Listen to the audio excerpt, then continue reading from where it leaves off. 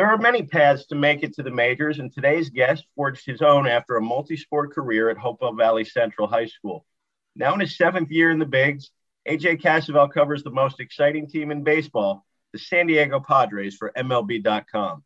We'll talk baseball, some life on the West Coast, and much more with AJ next on this episode of the Jersey Baseball Show. The Jersey Baseball Show is sponsored by Edward Lesky Company, general contractors for more than 70 years, 908-686-7272, edwardlesky.com. The Edward Lesky Company, work safe, work smart, work tomorrow. AJ, welcome to the show. Greetings from back home in the East Coast here. Tell us a little bit about what's going through, what you're doing right now. Yeah, thanks for having me. It's pretty cool. We're so basically, like, as with everyone's world, this year has been kind of like thrown on its head the last year and a half, and so I'm covering the Padres essentially, more or less, this exciting, fun, young, winning team. I'm covering them essentially through Zoom, but I'm at all the home games, and I'm covering them for MLB.com. So I'm writing 2 to 3 stories a day on what's going on, one after the game, and then usually one like feature-y type thing before the game. And so there's a lot to write about with this team. I've done it for, I believe this is my 6th or 7th year on the beat. And like there were years where I had nothing. I had to like really scrape and claw to find something to write about. Couldn't wait for October, right?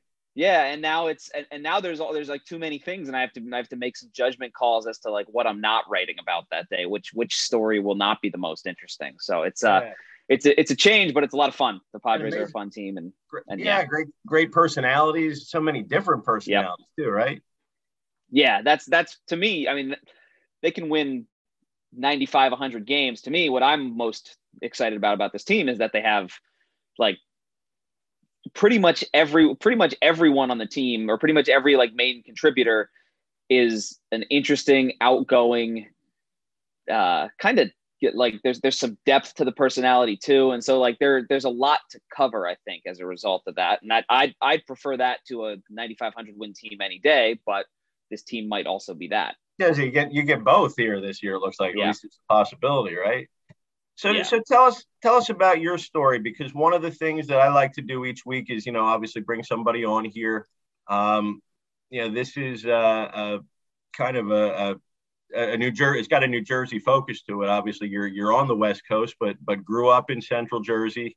Played multiple sports at Hopewell. Graduated, I think, 2007, if I recall. Yep.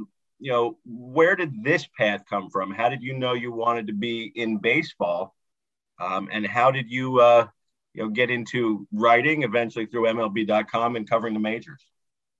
Yeah, so I mean, it's something I guess the cliche would be that it's something I've always wanted to do. Like, I grew up wanting to write about baseball, and I grew up wanting to be involved in baseball. I played football and basketball in high school too, but baseball was always my like passion. It was always the sport I loved the most, and so.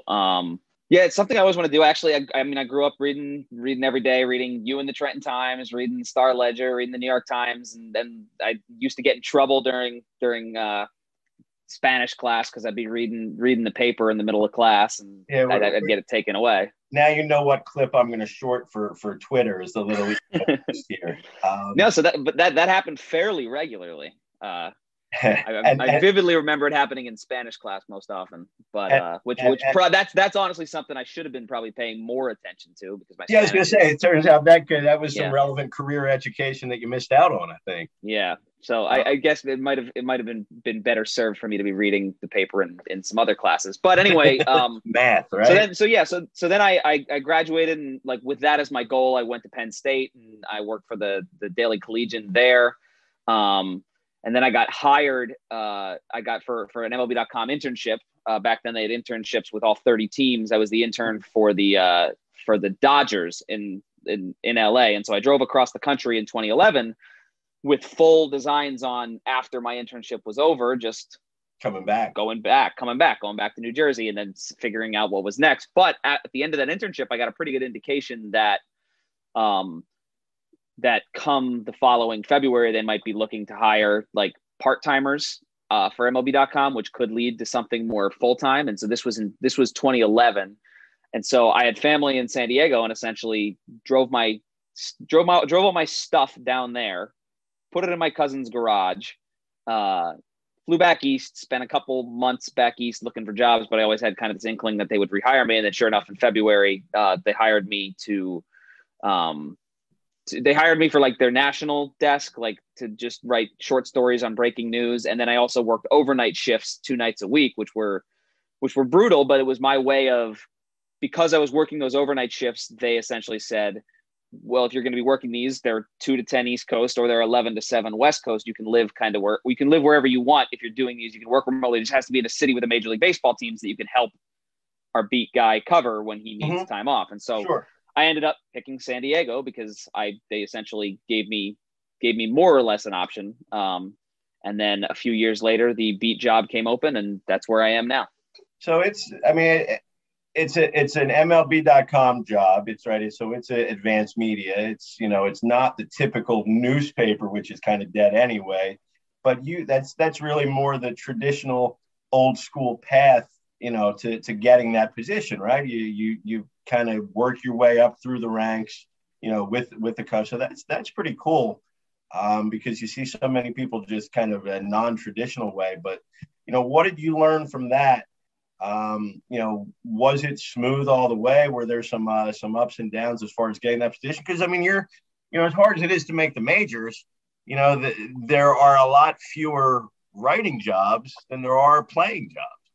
Sure. Yeah. I mean, looking back, it all kind of sounds so smooth. It's like I got the internship, and then I got hired part-time, and then I started working the overnight production shifts, and then the beat came open and I got it. And it like all seems very kind of like the path was straightforward, but like, I didn't really necessarily know when a beat job would become available for me. So I was prepared to move to any city if they had offered it to be in any city. And so then there were times where I was hopeful of maybe going anywhere else, or like of getting a different job and with MLB.com, like covering a different team, and that never materialized. And I think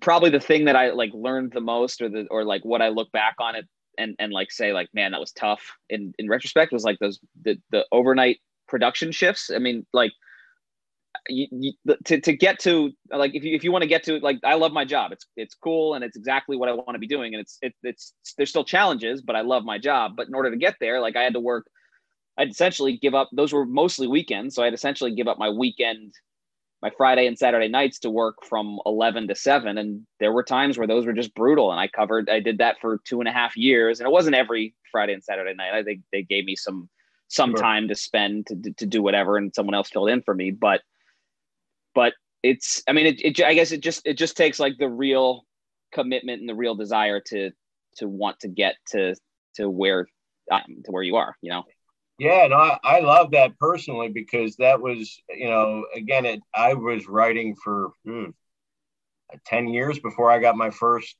hey, you're going to start covering the Phillies a little bit now. And there were all sorts of things in between there. And, just to see, I think it gives you a better appreciation for the, not just for your job, but also the jobs of, it's not like you hit send and then bam, it's up on the, on your site. I mean, it just gives you more of an appreciation for your, the editing staff. It gives you more of an appreciation for the, for the desk, and, kind of respect to their schedule too. And I think that's something that's really cool. Yeah, that's probably, I would say, like, one of my strengths on this job right now is because I spent time editing and I spent time producing stories, and I also spent time reporting. Like, my background was fairly even in both. And like, if you have that and you can kind of understand what your editors are working with and what the burden is, and the communication is just a lot easier that way. And so I like in 2012, I wanted a beat and I thought I could handle it. And I'm sure maybe I could have, but in retrospect, like, the things I learned in those 5 years in between, they significantly helped me get to where I am. My guess is there's some things you could have handled and some things that would have been just like, what is this? So when was your first, like, I made it, I'm here moment, coming in the majors? Because you kind of didn't have some of your kind of path was traditional, was kind of working your way up. There wasn't like, I'm covering high schools, I'm covering the minors. It's like, boom, I'm early 20s, I'm covering the majors, somehow. What was your first kind of like, A, what was your mindset going into that job? And B, what was your first, like, wow, I'm in the majors now.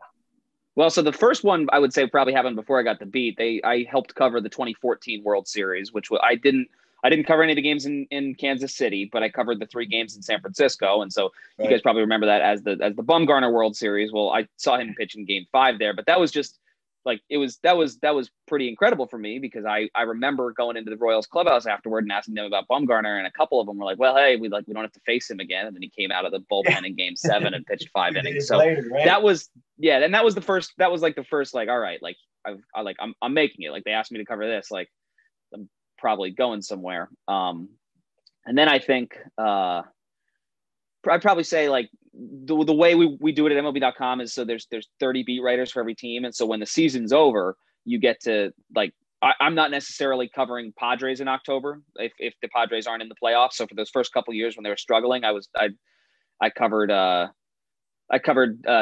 I think it was Dodgers Nationals that October, and it was just an outstanding series. And like, I got to fly back and forth across the country. Went 5 games. Clayton Kershaw came out of the bullpen in Game 5 to lock it down. I think that was that year. I think that was 2016.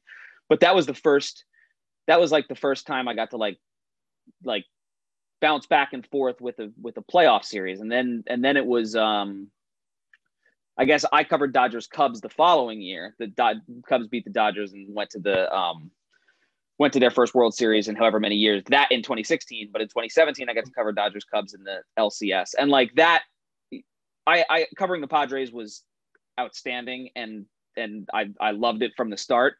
But like, let's face it, like, a lot of my work got overlooked because the Padres were a 66 win team, and so covering playoff baseball and bouncing across the country to cover, like, from LA to Chicago too. I mean, those are crazy. Yeah, it's awesome cities, Yeah, and it was awesome, and I think that was when it was kind of like, all right, like, this is here we go. Like, this is big time. And now I think the cool thing is, like, I saw like those baseball crazed cities, and I kind of always thought that San Diego would have that, but the team was just, I mean, it was a sub 500 team for 9 straight years. And then the Padres got good. And now I'm seeing that here, and it's a really, really cool baseball town. Yeah. No, you ever just, I mean, you growing up in Central Jersey, just ever like, San Diego's nice, I'm not moving back. Yeah. I mean, I honest to God, I never like thought about living in California while I was growing up in Central Jersey. So I just like, I think the reason I got the Dodgers internship, and I may have gotten it anyway, was like, we had to kind of like rank which cities we would be interested in covering. And I put LA, Anaheim, San Diego, because I think I got the internship in like mid-January at Penn State when there's like freezing rain falling down outside. And so I was like, you know what, if I'm going to intern somewhere, maybe I'll make it Southern California. And then my list 10 is years the exact later, same as average temperature in February, right? Yeah. So, but it worked out better. And what's as a converted West Coaster, what's your favorite, thing about living out west that, obviously the weather's fantastic. So we'll take that off the table. I mean, I would say, yeah, I'll take that weather over here any day. Yeah. But beyond that, what's the thing that you have grown to like most, maybe appreciate most, just was different than you thought, or just, what's living on the West Coast like? Well, yeah. So I think the thing that I've grown to maybe appreciate the most, as far as like something I didn't realize, like, I obviously, like, growing up in New Jersey, I have my idea of like what food I love, and like Italian food, pizza, bagels, like, you're not going to get any of that out here. And so when I first moved out here, I was kind of bummed about how crappy all the food was. Like, it wasn't up to my standard. And then the pizza capital of the world out here. Yeah. Sure. Yeah. And so then I moved to, then I like spent some time here and started realizing, well, yeah, like there's no pizza place like Vito's down the road, or there's no, like, I can't get bagel like Pennington Bagel, but like, you know what I can get? I can get fish tacos that are incredible, and I can get Mexican food that's great, and seafood that's great. So I think I've come to like really, really appreciate the food out here as like very different. So when I go home, when I go back to New Jersey, like I make sure I get all that stuff in. But but I've come to appreciate this food as good, just very, very different Just from what I grew up very with. different. Yeah. Yeah. In-N-Out Burger, yes or no? Strong yes. Big Okay. fan. I feel like that's another one of those, like, you either love or, and most love, but just as Yeah. much. There's no in between, right? You Well, don't. I almost never get it because like I try to avoid getting it as often as possible. Like, but the one time I allow myself to get it is on the drive home from, like, if I cover a Padres Dodgers series in LA, like those are usually exhausting just because Padres Dodgers series are exhausting. Like they're really, really good baseball games, and there's a measure of rivalry. And so that on the drive down I-5, I stop and get In-N-Out Burger, and that's pretty much the only time I have it. But yeah, big fan. Now you were a Yankees fan or Phillies fan growing up? I was a Yankee fan growing up. I mean, I was a huge baseball fan just regardless. So to Yankee games and Philly games the same. Went to a lot of Trent Thunder games too. And so, yeah, just I was a Yankee fan growing up. I had season tickets in the bleacher creature. Like we had a Sunday game package, so we'd go out there. And then when they switched stadiums, I think I was already in college, and so I spent like a good chunk of my Sundays when I wasn't playing baseball just going up to the Bronx and sitting in the bleachers. So one of the either, again, great or negative things about living out here is those, the Phillies or the Yankees would go out west, play the Mariners, Padres, whatever, and you got these 10 o'clock starts and you're up for one. No more of that for you, huh? There's no more night games. It's pretty spectacular. Like everyone back east, like you're used to like kind of watching sports the way you watch them.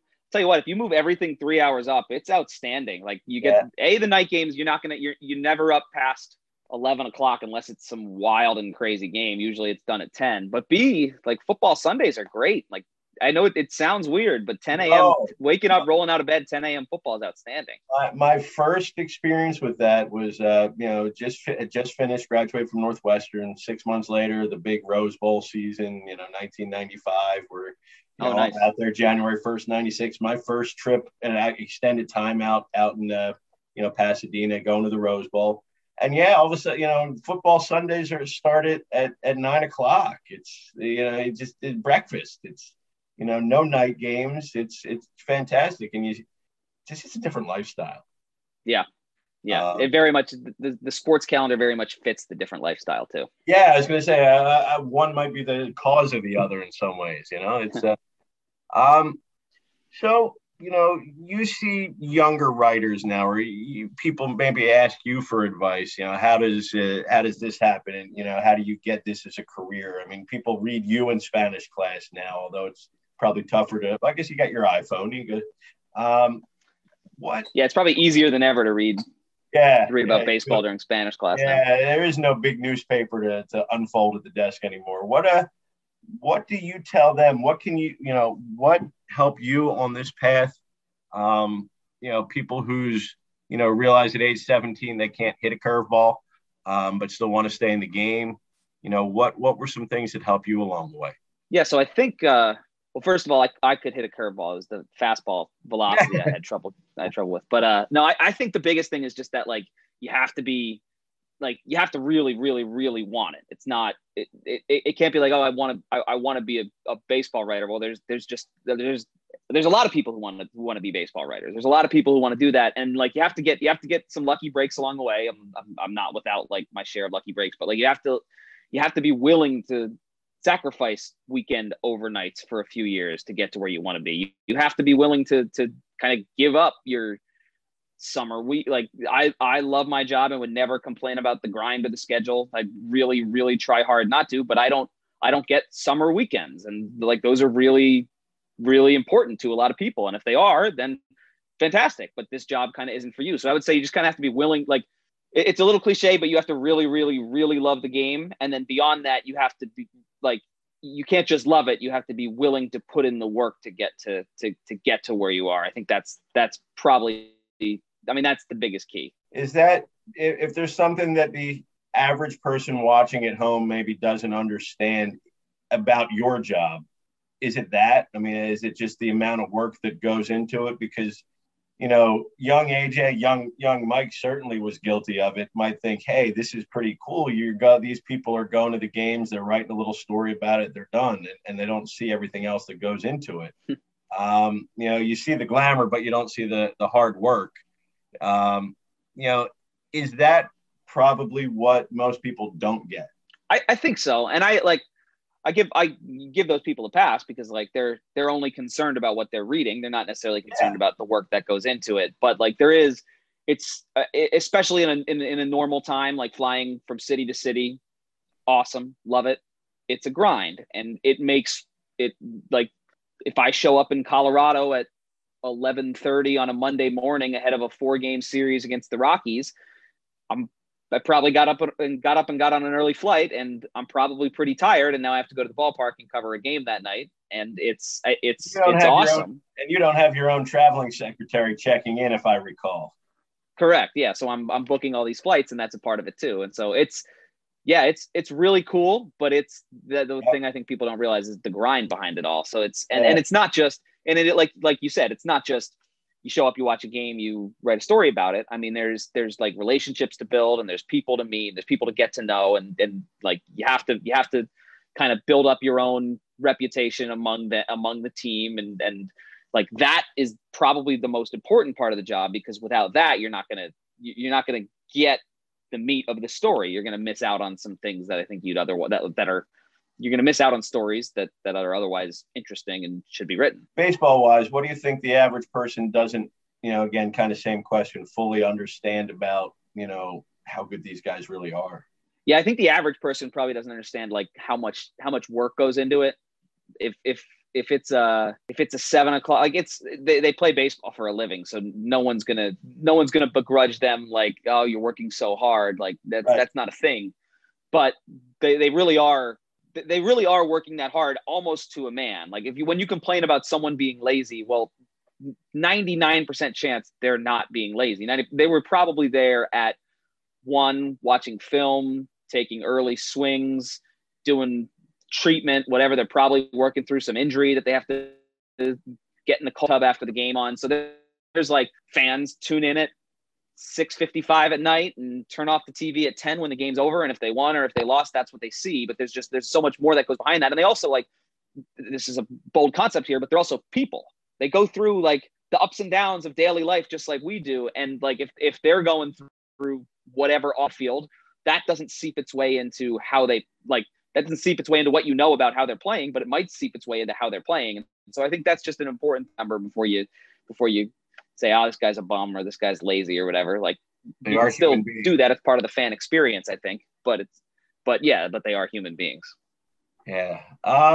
What would be a surprise to us average people, as far as guys that you've met in the majors that maybe were better to write about than you thought they would be coming in, or somebody who you might know their kind of public persona is maybe not the same as what it really is?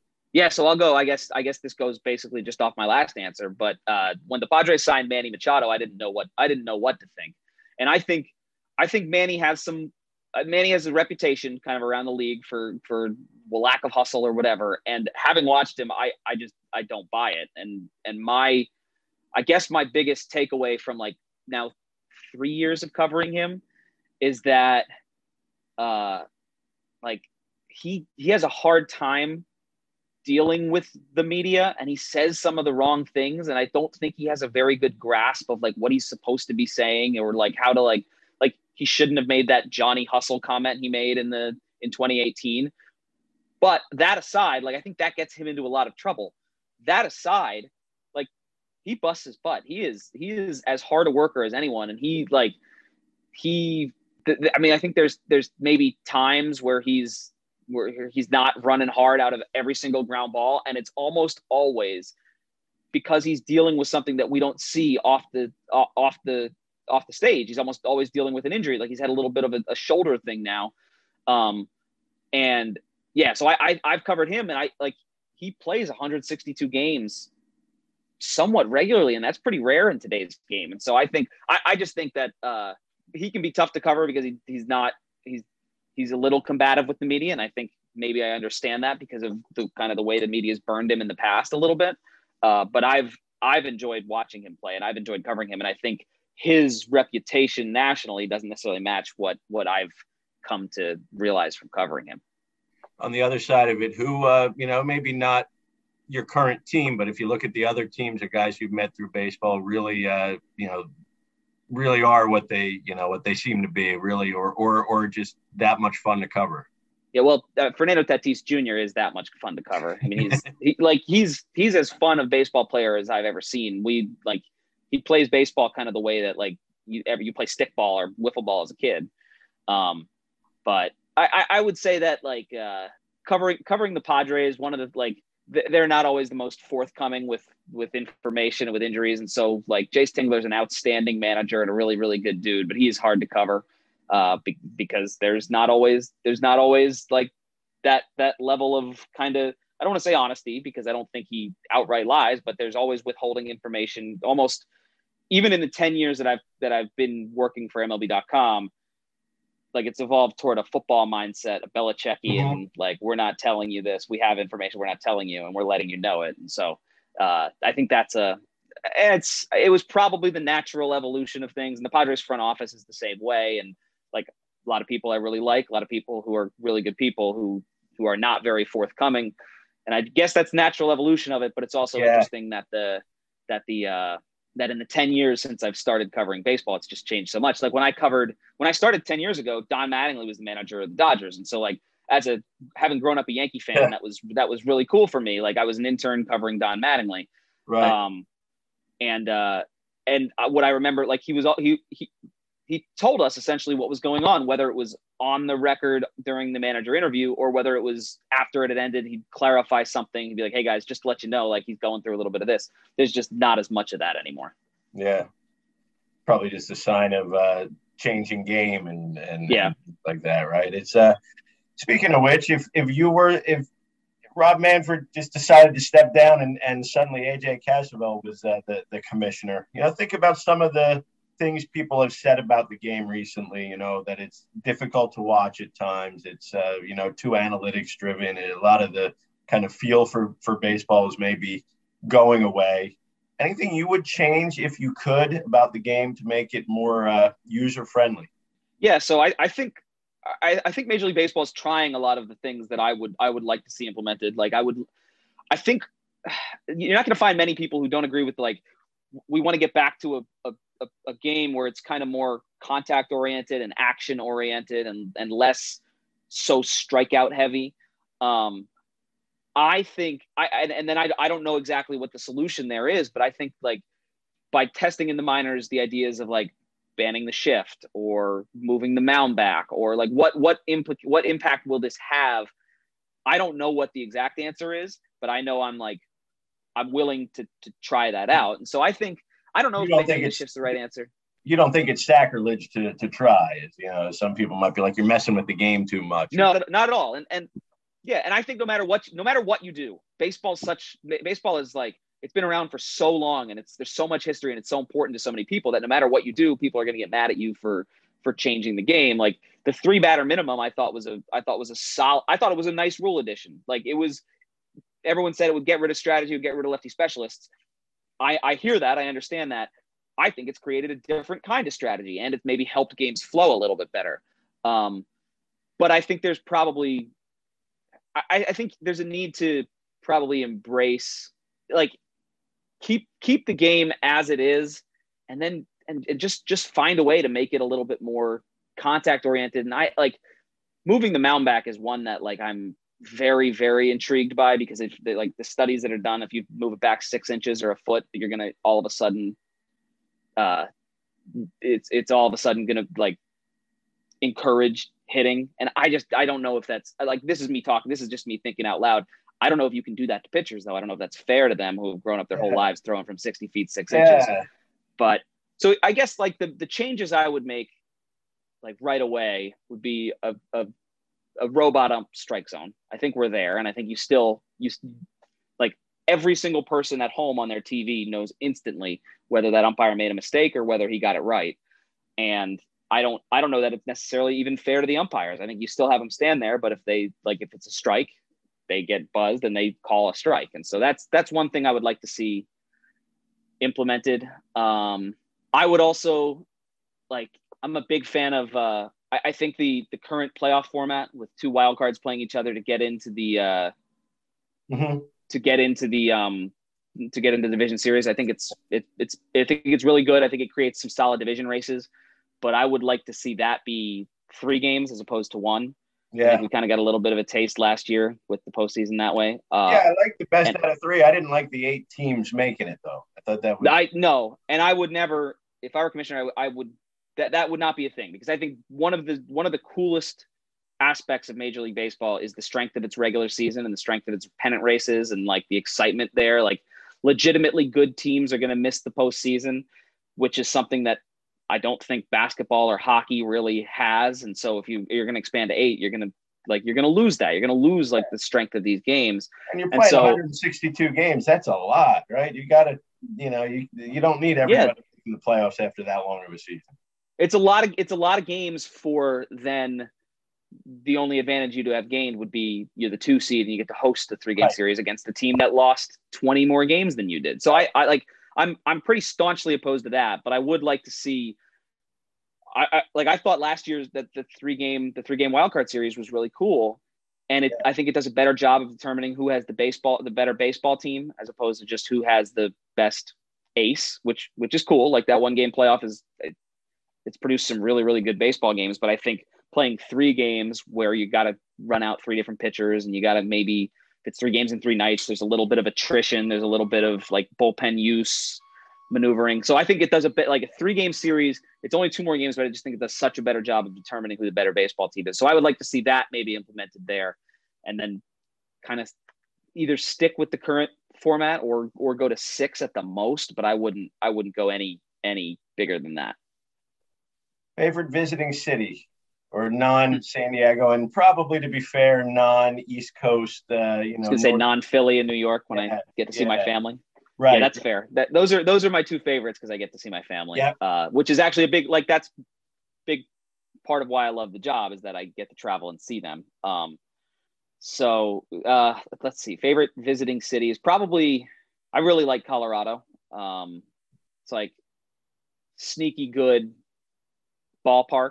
I don't think it ever really gets mentioned as one of the best, and it's probably not one of like the top 5 or whatever, but it's definitely top 10. Sneaky good ballpark, great downtown area. Yeah.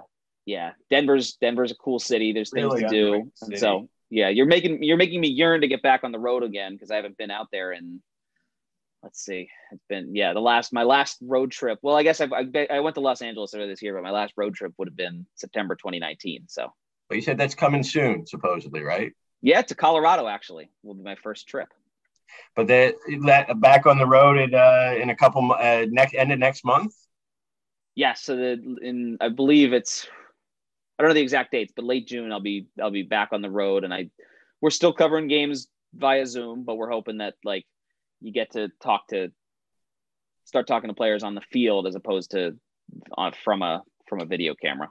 Yeah, and that's why I said earlier was that that was always to me kind of my favorite, because it's really their natural. I mean, that's I always found them more relaxed when they're on the field. Yeah, I agree with that. So, I guess really the one thing we haven't covered is the Casavell Wiffle Ball tournament. That's still going on? Or are you still the leading all-time champion, or are you? I don't know if I'm the leading all-time champion. I think I probably am, but my brother might have something to say about that. But so we've been doing it for last year was the first year we've missed it in 23 years, and so it'll be back on again this summer. But it's really, I mean, it's not a Casavell Wiffle Ball tournament as much as it is a Casavell family reunion that has this big wiffle ball tournament now at the center of it all. So we've it's fun. It started out as 2 teams and now it's grown to 4, and we pick different teams every year. And it's it's a blast. And it's like, it's really like, cause my family's like so important to me, and I live in San Diego, and I have some family out here in San Diego actually, but I don't get to see them all the time. Like I don't get to see my family back East all the time. And so it's even during the middle of the summer, like it's important to me that I take a weekend off and get to see them and get to see everyone and maybe beat them up in wiffle ball a little bit. Although I think I've gone 4 tournaments now without winning one. So I'm due this summer. Sort of like your Yankees, right? It's been a long time since they've won. Was it 2009? Yeah. Well, Phillies won't be in the World Series to beat up on, I guess, for a while either, probably.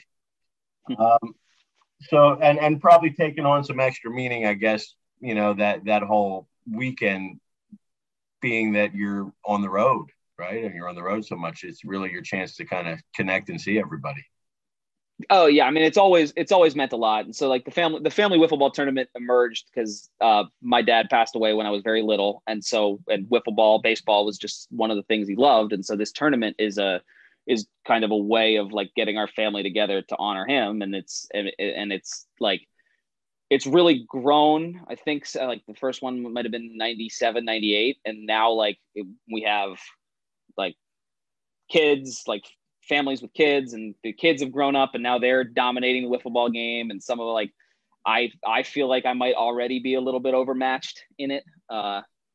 Getting old. No, I'm not. I'm still up there. I'm still, there was a short porch in right field. One of the kids is a lefty, and he has a little bit of he's a little bit of an unfair advantage, but but no, we, it's just so important to me to see all of, and it's such a cool way because it's like it's once a summer, and I'm so busy during the summers, but it's a way for me to like, it's my mom's side of the family and my dad's side of the family, and we all get together, and like I haven't seen them, like this year I haven't seen them in a year and a half, but usually I haven't seen them since maybe Christmas, and we all get together and it's just a blast from the start. There's no awkward introductions or like, hey, like haven't seen you. Like it's just it's just a party right from the get-go, and we're playing wiffle ball and we're drafting teams, and then usually the way it works is we play some wiffle ball games, and then the games end and we drink a few beers and talk about them and talk about what's going on with the Padres or the Yankees or the Phillies. And so it's just a great time. Everybody wants to talk baseball with the MLB writer, I would imagine, right? Which is fine with me. I'm always down to talk baseball. And it's the other aspect of it is like I don't get to watch a ton of East Coast baseball, so I know everything that's going on with the Padres, but very little about what's going. Like my family is Yankees, Phillies, Red Sox, like all of them mixed together, and I don't know what's going on with the Yankees, Phillies, Red Sox like they do. Like I know what's going on generally, but they're watching them every day, and so it's cool to kind of jump back into that. Awesome. Well, I appreciate the time, AJ. It's a long way from reading your favorite writers in Spanish class and torturing them because of bad basketball picks and things like that. So. You picked. Yeah, we didn't get that in there. You picked against Hopewell in what was it, 2005, and we in the Dog Pounds that started a nice pick Olsen chant. That was partially my doing. So partially, like totally your doing, I think, right? Well, I know I started the chant. I believe one of my other friends came up with the idea for it. So I think getting Hopewell to the Legion World Series was part of my penance for that. There you go. We're even now. AJ, it's a pleasure. Glad to see how great you're doing out in the West Coast. And again, there's got to be crazy to be writing about the Padres, not just the personalities, but the resurgence of baseball in San Diego. And, probably not just for this year, but they should be a good, exciting team for a long time. So congratulations to you. And hopefully we reconnect again soon. Yeah, thanks for having me on, Mike. Awesome. Thanks, AJ.